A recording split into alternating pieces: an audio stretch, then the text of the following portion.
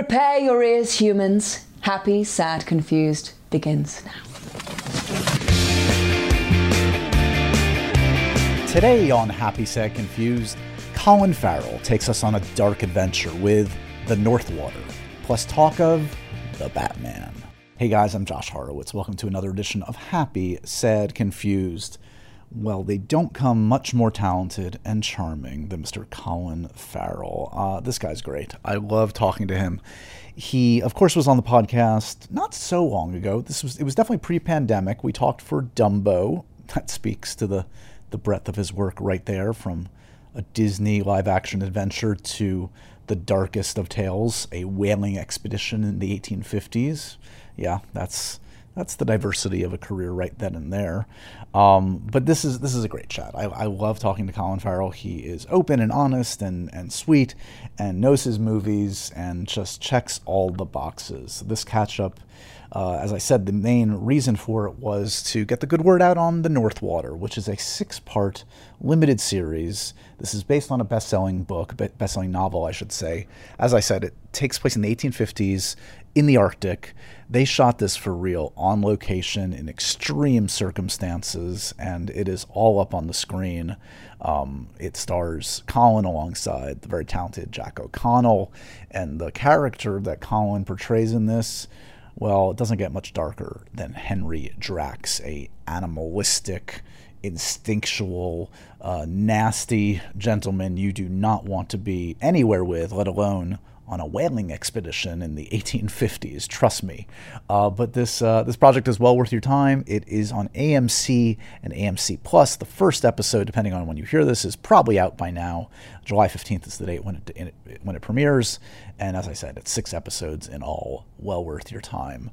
This was also a good excuse just to catch up on a great number of things. Colin's been busy. He just ran his first marathon. He just completed working with Ron Howard on a film. He teased that he's about to go start working with the great Martin McDonagh. They're going to reteam, which I'm thrilled about. They, of course, have worked, they worked together on In Bruges, in Seven Psychopaths, and now another film including, I think he said, Brendan Gleeson and Barry Keoghan, who I'm also a big fan of. So that's coming. But of course, I couldn't let Colin go without talking a bit about the Batman. Colin stars in the Batman as the Penguin, Oswald Cobblepot. So yes, there is some Batman talk in this, and some stuff I hadn't heard about that I think is going to make some news. So if you're here for the Batman talk, you will not be disappointed. Plus, we talk comfort movies, and Colin chose a great one, a great romantic comedy from the early 80s. Yes, we're talking Tootsie. So this episode has it all. In addition, let's see, other things to mention. Well, a lot of you have probably by now seen Black Widow, whether you've seen it in theaters or on Disney+. My conversation with Scarlett Johansson and Florence Pugh is up on MTV News' YouTube page. That was a delight. People seem to be digging that. Also got some great response from my extended conversation with Henry Cavill for WitcherCon. Yes, Henry invited me to chat with him as kind of like the big event of WitcherCon, which was this kind of deep dive, geeky conversation with Henry about all things Witcher and just his interest in gaming and fantasy. And as I've said before, he's the real deal. He loves this stuff, and it shows through in this conversation. And I'm so thrilled you guys seem to be digging it. That is on, I put it on my Instagram page. Like if you go on Instagram and Linktree, you can check it out there. Or if you just go to YouTube, search Witcher Henry Cavill, it's probably the first thing that will come up. That 45-minute conversation with Henry Cavill. What else? Oh, here's the big thing I need to mention. There's a new game night up on Patreon. Brand new game night. And we have a returning champion. He's not a champion, but we love him nonetheless. Sam Heughan returns to game night alongside Jamie Alexander, of course you know from Blind Spot and the Thor films, and Karen Gillan, who we know and love from Doctor Who and Jumanji, and her new film, Gunpowder Milkshake. So that's the trio on game night, and I don't know what more I need to do for you guys. That's entertainment right there. 45 minutes of silly games with Karen Gillan, Sam Heughan, and Jamie Alexander. It is a delight filled with surprises and lots of fun and lots of laughs. Go over to patreon.com/happysadconfused to check it out. You will not be disappointed. Okay, I think that's enough plugs for now. Let's get to the main event.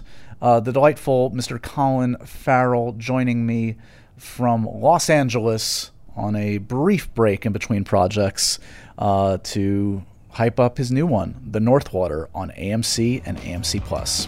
Here's me and Colin Farrell.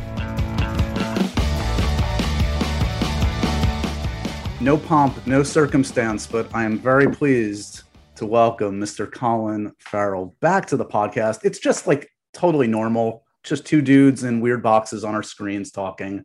Yeah, exactly. It's good to see you, man, though. Thank you for doing this. Life in its most remote form for us. It's bizarre. Privileged folk. Yeah, it's strange. It's still strange. I mean, it's nice to see that the world is returning to some sense of normality, but then, of course, there's the evolution of this thing and the Delta variant, and it's just relentless, really, you know. God, what a year it's been. Yeah, we've been riding different waves. I mean, yeah, here in New York, it was insane at the start. Then everybody gets their turn. LA had their turn. It's been wild. Yeah. But as you say, we're starting to get back to some kind of. It's lovely, man. When I left here, I just did a film in Australia, and I was there for 4 months, and that was a godsend because, as you probably know, Australia and New Zealand really. They did the hard work. They figured it out. Yeah, they just did the hard work, and they did what they needed to do. And there was a sense of conformity, which is needed, you know. And there was not that people were happy that they had to lock down, not that people were happy that they had to wear masks, but they did what they needed to do, and they shut it down. I mean, there's a few outbreaks now, but when I arrived into the Gold Coast about 5 months ago now, I remember there was two outbreaks. There was two cases of COVID in Brisbane, and it was front page news. 2 cases of COVID in Brisbane, and I thought, are you fucking kidding me? I've had 2 cases of COVID in my living room, you know, back in Los Angeles. So when I left here 5 months ago, this place was, like many parts of the world, was totally closed down. People were suffering psychologically as well. I mean, you know, the mental health of so many people has been put under great strain over the last year and a half. But to be there, to arrive in Australia, it was unnerving at first, but it was amazing. We had this really COVID-free experience for 4 months. And then coming back here about 2 or 3 weeks ago, I came back and it was great to see that the world was, as I say, returning to a greater sense of openness and, you know, a little less fear and stuff. But what a year it's been in so many ways, socially and politically. And it's just been so trying. Yeah, it's funny when I hear you describe the stuff in Australia. I feel like for those of us in the States, we were like watching like the cast of Thor and other things, like kind of like living like the old world. Like we had our like nose pressed up against the glass, be like, oh look, humanity can still exist. It was so exciting to see. I'm glad you got a taste of that. Totally. I mean, to be able to, and it is one of those things where, you know, unfortunately, as human beings, oftentimes we don't appreciate the things that we have until they're lost, etc. It was one of those things. I mean, the idea of going and sitting in a coffee shop when I got to Australia and having a cup of coffee was borderline emotional. I believe it. You know, the first time I saw a movie here again, it was pretty special. Being able to shake someone's hand, give someone a hug when you see them. Holy shit, powerful. So are you in the middle of work right now in LA? Where are you at? I'm not, no. I'm just back now, just catching up with life. And I'm only home. It's a quicker turnaround than I would like to have, actually. But I leave for Ireland in about 4 weeks to do a gig with Martin McDonagh again, who I did in Bruges with. I saw that listed. I was going to ask you if it's coming to fruition. You and Brendan getting back together? Yeah, me and Brendan getting the band back together. Yeah, amazing. Me and Brendan. I think Barry Keoghan is going to be in it. Who I've worked with. Yeah, Barry's fantastic. So yeah, it'll be great, man. Shooting on the west of Ireland. The script is obviously, when you're talking about Martin, it's always this way, but it's extraordinary and so unusual. And I'm looking forward to that. But between now and then, just home catching up. So the last time we chatted, we were talking about Dumbo. And this speaks to the breadth, the fact that you contain multitudes, because now in the Northwater, you, my friend, are playing the animal that men fear. You are the I don't know. This guy is fascinating. Talk to me. There are different reasons to take on projects, and I very much enjoyed this one. But I can only imagine from your perspective, there's the content of this part there, but there's also the adventure of making a movie. And this seems, or a TV series, this seems like just an expedition like no other that you could take part in. Yeah, it was really. Look, in the 20 years I've been doing this for a living, I've I've ridden horses through the desert in Morocco. I've dived in this part of the world. I've done various things in places that I never really imagined or thought that I'd arrive at. But to be 500 miles from the North Pole and about 300 miles from any civilization on 3 ships for 5 weeks, shooting on ice floes and shooting on the boat was extraordinary. To be surrounded by polar bear, which we were. I mean, there were polar bear spottings regularly, and it was very humbling and awe-inspiring.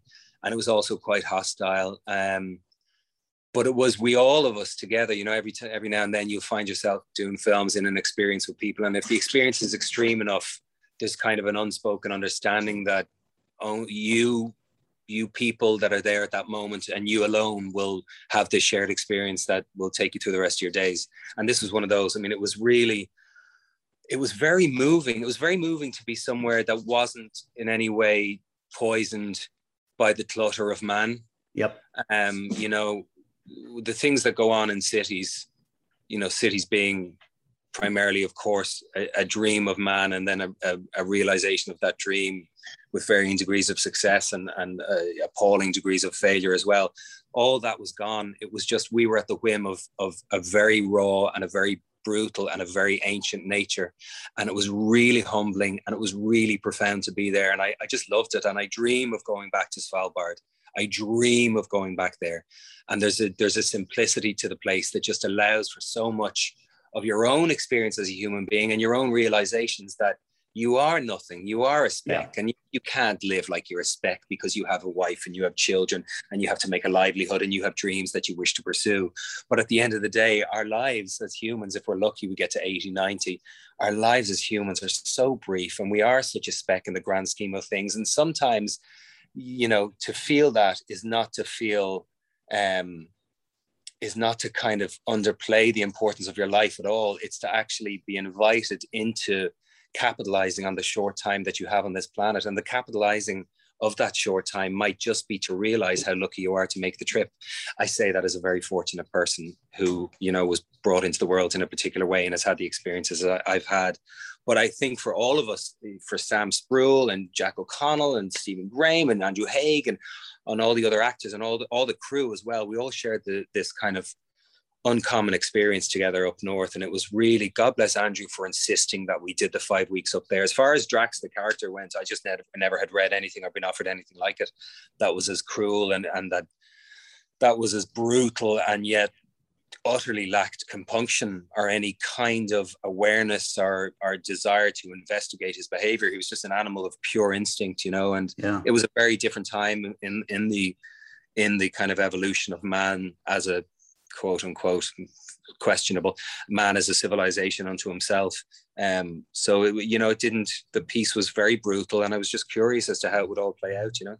Yeah, I mean, for those that have seen the trailer or little bits of it, I mean, it's hard to kind of like give a sense of it, but yes, it's all on the screen, and it's not, you know, this is not made Avatar style in a box, as much as I love that kind of stuff too.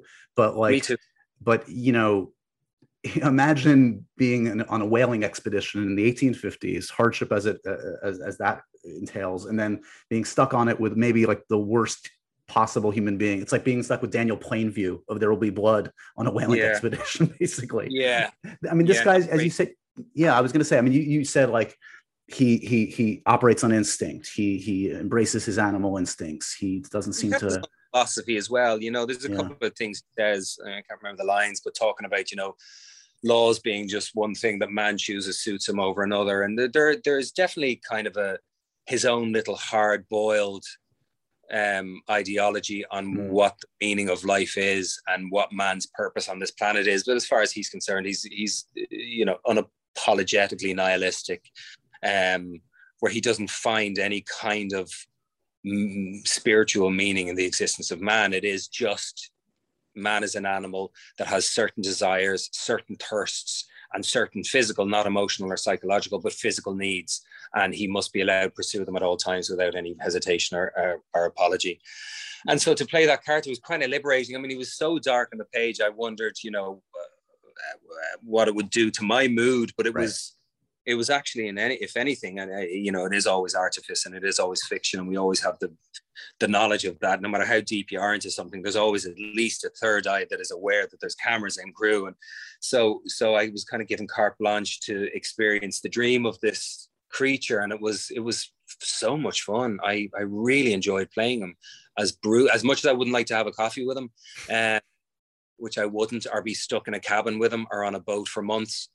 But it was the cruelty and the brutality of that industry, of the whaling industry, and the kind of complementary behavior of the men as they're designed in our piece, that pursued that as a living.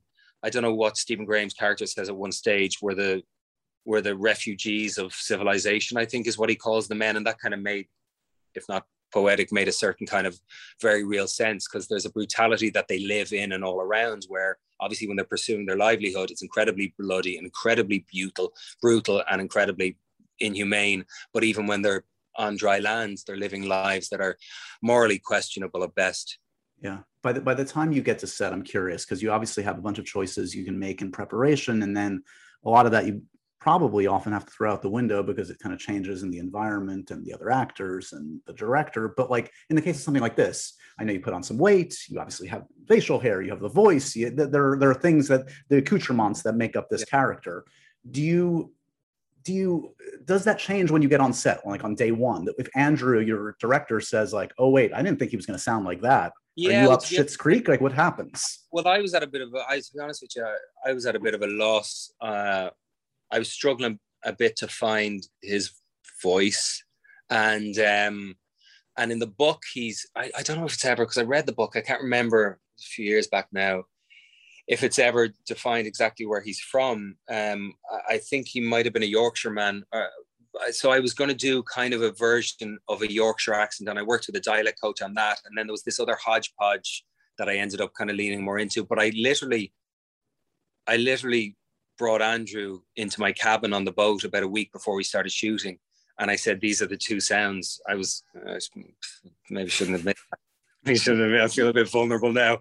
Oh, uncertainty. But I didn't know. And I thought, okay, I can take a shot myself, or I can just put my ego to the side and ask the director to come in and kind of audition for the director in a way. I mean, obviously I had the part, but I auditioned these two almost different dialects or different tones for him, and we both decided on. So that was one kind of very clear stage of evolution for me that was unanswered until about 7 days before we started shooting.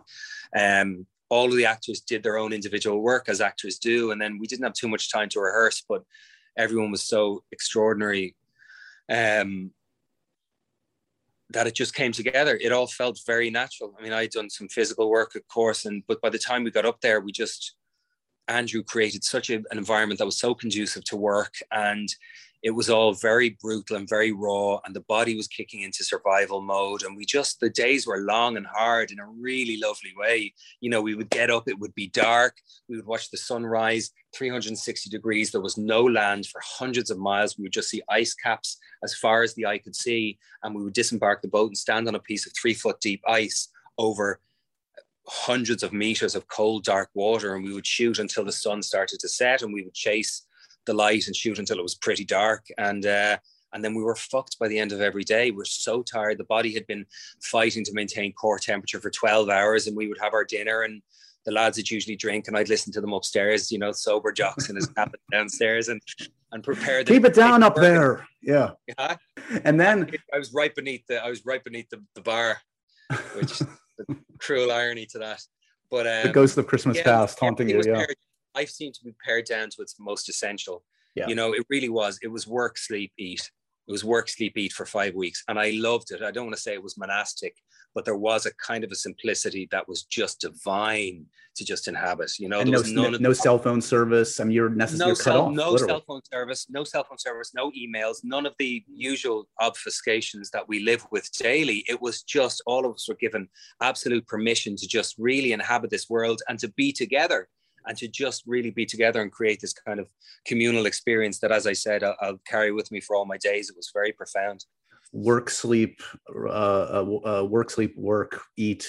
polar bear plunge too. You fit that in there somewhere. Yeah, you had to, didn't you? You had to. I don't know if I would have had to, but you did it. How did it go? How did it? Everyone? I think everyone kind of did, man. It was amazing. It was brutal. It was really, really shocking. I mean, I thought because I was a bit large, and I had put on the weight very fast. So my concern, being somewhat of a hypochondriac at times, was I going to have a heart attack? So I would think the added girth would help a little bit. It helped with. I was well insulated as far as the cold. Well, I was well insulated, but the shock that me poor old ticker experienced as soon as I hit that water, man, it was brutal. I'll never forget it. And yet I almost blacked out. I almost went into some kind of survival mode where I can't fully grasp the memory of it at the same time. Yeah, if you look at the video, you're not reveling in the moment. You're not like, let me just hang here. You're like, this is it. Get out of there. See how fast I try and get out. And somebody was, if you look at the video, you see this errant finger come into the shot. And I think somebody was pointing outward and saying, swim out more. And there was no fucking way I was doing that. I think I might have said mommy when I surfaced. It was terrifying actually. That was good. This is your first dip back into the television world, I believe, since True Detective. True Detective, yeah. But there's no difference. There's no difference at all. No? I mean, if you want to talk about the first job that I did, my first professional job as an actor was a TV show called Ballycus Angel in Ireland, and that was one camera on sticks, and you'd lift the camera up yourself as the actor and walk to the next field. You know what I mean? It was all shot in rural Ireland, just outside of Dublin, and the Wicklow Mountains there, and that was very what one would think of 10 years ago or 5 years ago when one thinks of television. It was a very fast turnover. As I say, one camera on sticks. Now the production values are equitable. They really, I mean, the scope of what we did on the North Water was, mostly unparalleled in regard to anything I've done in film. And certainly, and all one writer and director. It's not like you're rotating through directors. It's all Andrew. It was Andrew. Yeah, it was all coming from Andrew. And likewise on True Detective, that all was born of the brilliant minds of Nick Pizzolatto. So, and while there was other directors, part of me wished at times that Nick would have directed all 8 episodes. He was so brilliant and had such a kind of an understanding of the core of what he was trying to reach. But that also, True Detective had huge production values, and it just, there's no difference now. And at the end of the day, as an actor, honest to God, man, you're telling a story, and you're just trying to inhabit it and serve the narrative, not even your own character, but understand that your character is a spoke of a bigger wheel. You're trying to just serve the story, and so it's all the same. Have you watched much lately? Are you in that zone? No, I started watching Mayor of Easttown, which is really good, and there's so much stuff on, man. I mean, you're so spoiled. I find myself starting things, and then the patience one has decreases, because if you're not gripped instantly, it's terrible. There's just so much stuff. I love documentaries. No, I go down YouTube holes as well. Do you know what I mean? What's a YouTube hole you fall into? I was up till 5 o'clock this morning watching this dude. What was his name? Wes Kane, was it? This dude doing this 250-mile fucking ultra marathon through Sedona and the old mining town of Jerome, and it ended through Prescott, and it ended in Flagstaff over 5 days. And God bless him, he bothered his arse to take a GoPro the whole way, and it's on YouTube, and it's actually an extraordinarily hypnotic 57 minutes. But yeah, I get on YouTube holes, man. Did you just finish your first marathon, by the way? I did, yeah. That was congratulations. How was that? Thanks. Yeah, it was great. It was amazing. It was brutal. It was brutal, and I was ill prepared to a certain degree, and then I was as prepared as best I could in another way. But it was suitably painful. How was the chafing? Chafing wasn't bad. Okay. Because I had a nice pair of well-fitting loose shorts on. I had a shirt like this, and I had a cut under my armpit. But no, it was just they talk about when you hit the wall, when you hit your lactic threshold, and your muscles are poisoned by lactic acid. And I hit the wall at badly face plant at mile 23. I struggled from 18, but then mile 23 on was very, very, very painful. I have to say. You don't have to sell me on it. I believe you. The singularity of just preparing for it, and it was. I mean, we're all looking for, what are we looking for in life? I don't know about you, man, but I assume all of us we're either looking for meaning and purpose, or we're struggling, even if unconsciously, under the lack of meaning and purpose. And so what a marathon does is, even if it's just for the 3 months leading up, or the 4 or 5 or 6 hours it might take, or 2 or 3, it just gives you this incredible sense of meaning and purpose. Yeah. Really beautiful.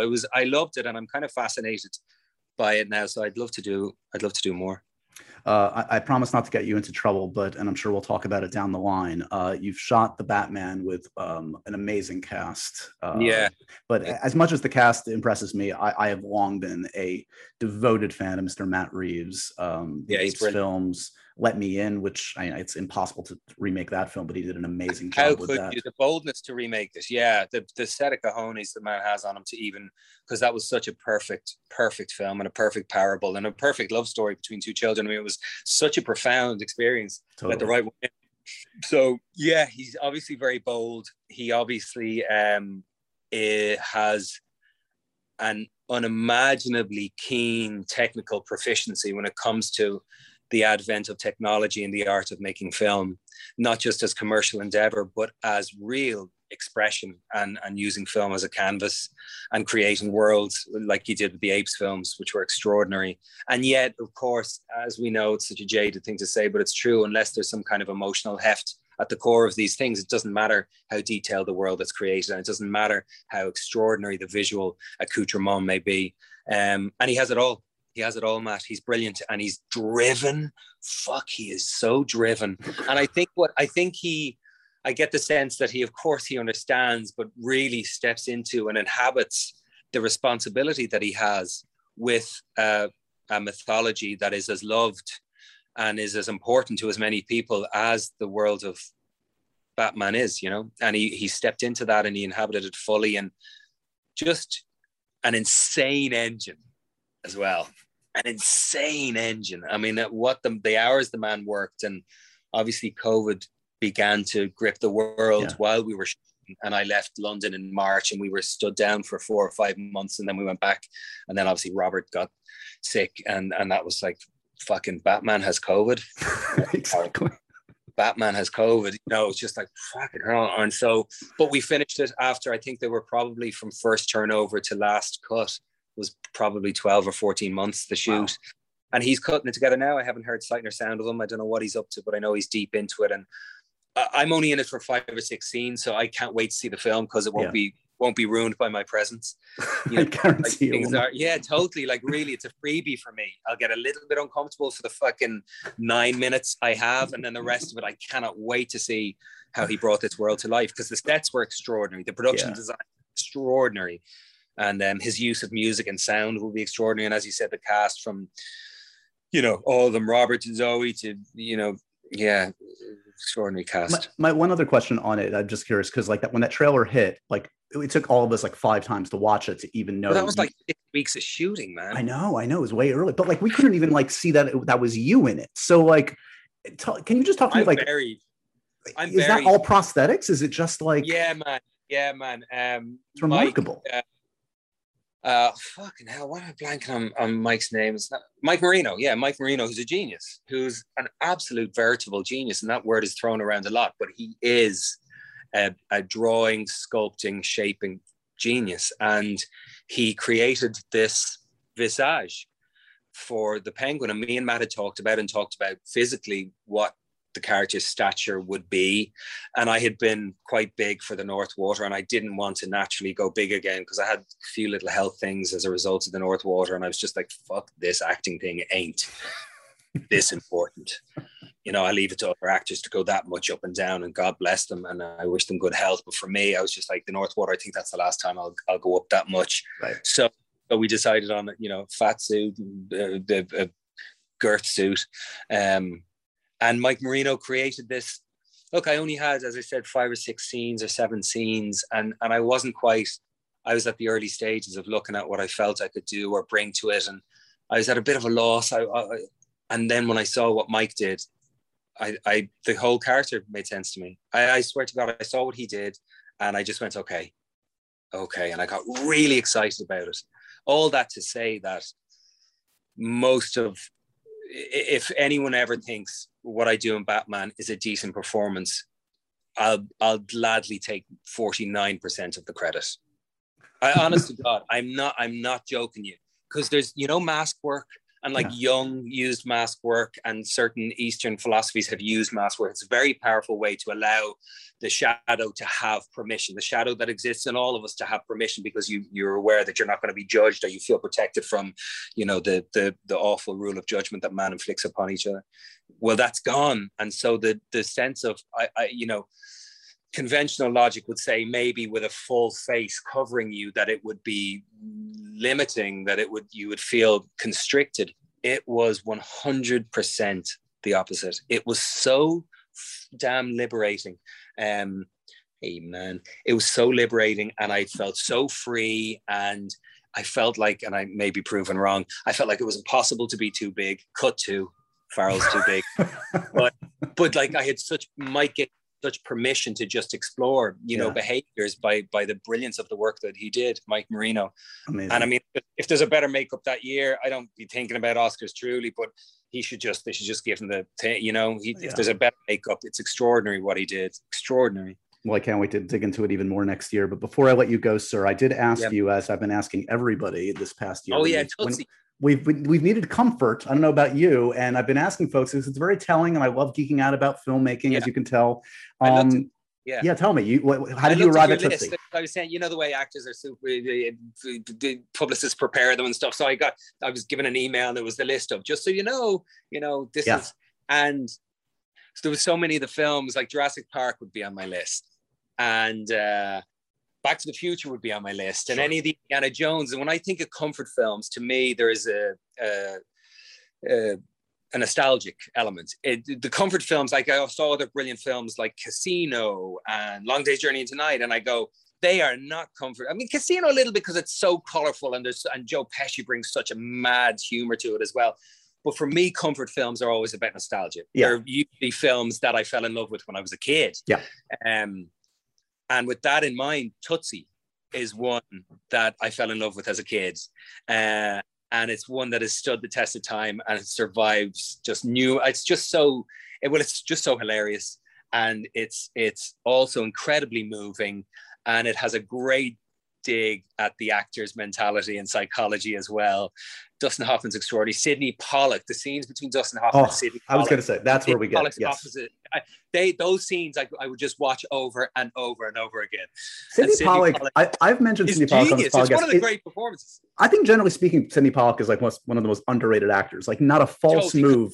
Extraordinary director that people don't give him the credit as an actor that he absolutely deserves. Yeah, but yes, there are a handful of scenes in this film that I'm sure get richer for you as you progress in your acting career. Terry Garr, who was always just a joy, whether it's this or Young Frankenstein. Charles Durning is so moving as the father, and even up to the very end when he comes into the bar and he's sitting beside with the bar and he goes to give him the ring, give it to me outside. It's and yet they make, it's just it's a perfect, Tootsie to me is a perfect film. And if I've been asked through the years to share a role that I would have loved to have played, that's been my stock answer. That's a good one. Has any agent ever told you in a meeting, no one will hire you?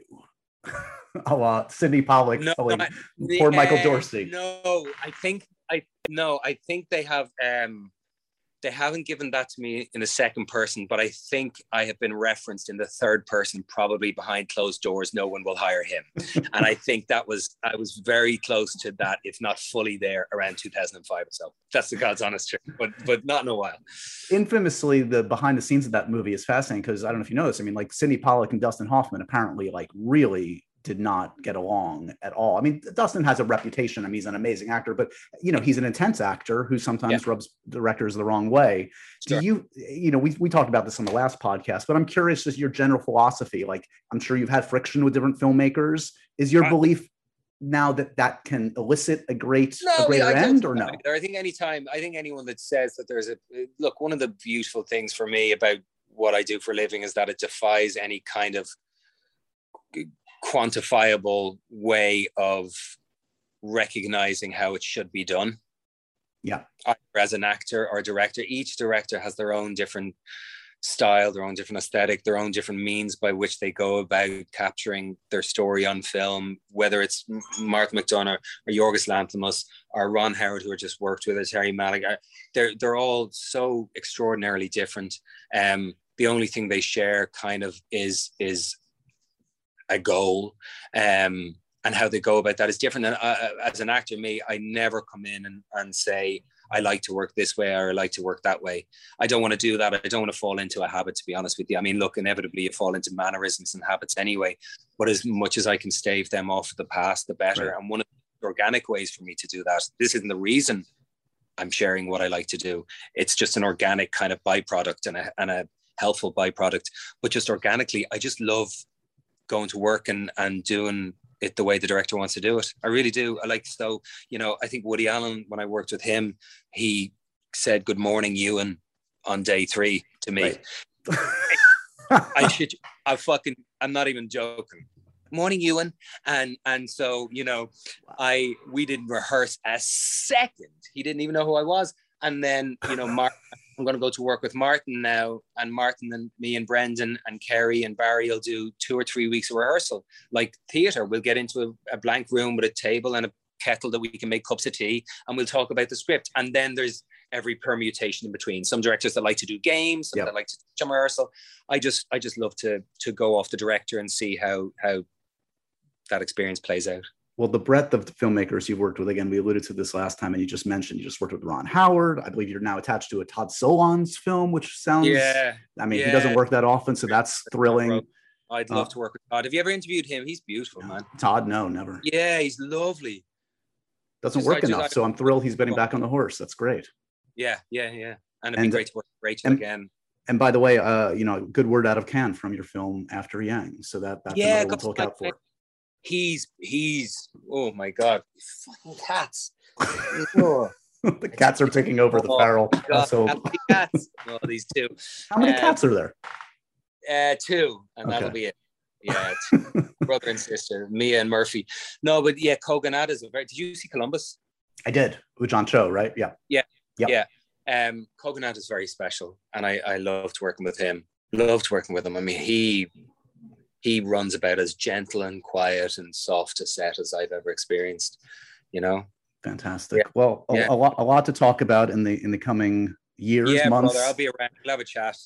Thank you, buddy. And thank you for geeking out on all things The North Water, which sounds like, it's all on the screen, but it sounds like there are just as many adventures off screen. So people should definitely check it out. It's a 6-part limited series on AMC.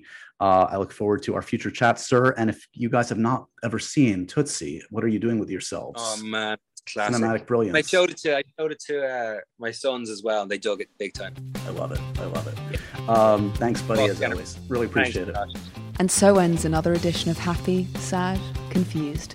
Remember to review, rate, and subscribe to this show on iTunes or wherever you get your podcasts. I'm a big podcast person. I'm Daisy Ridley, and I definitely wasn't pressured to do this by Josh.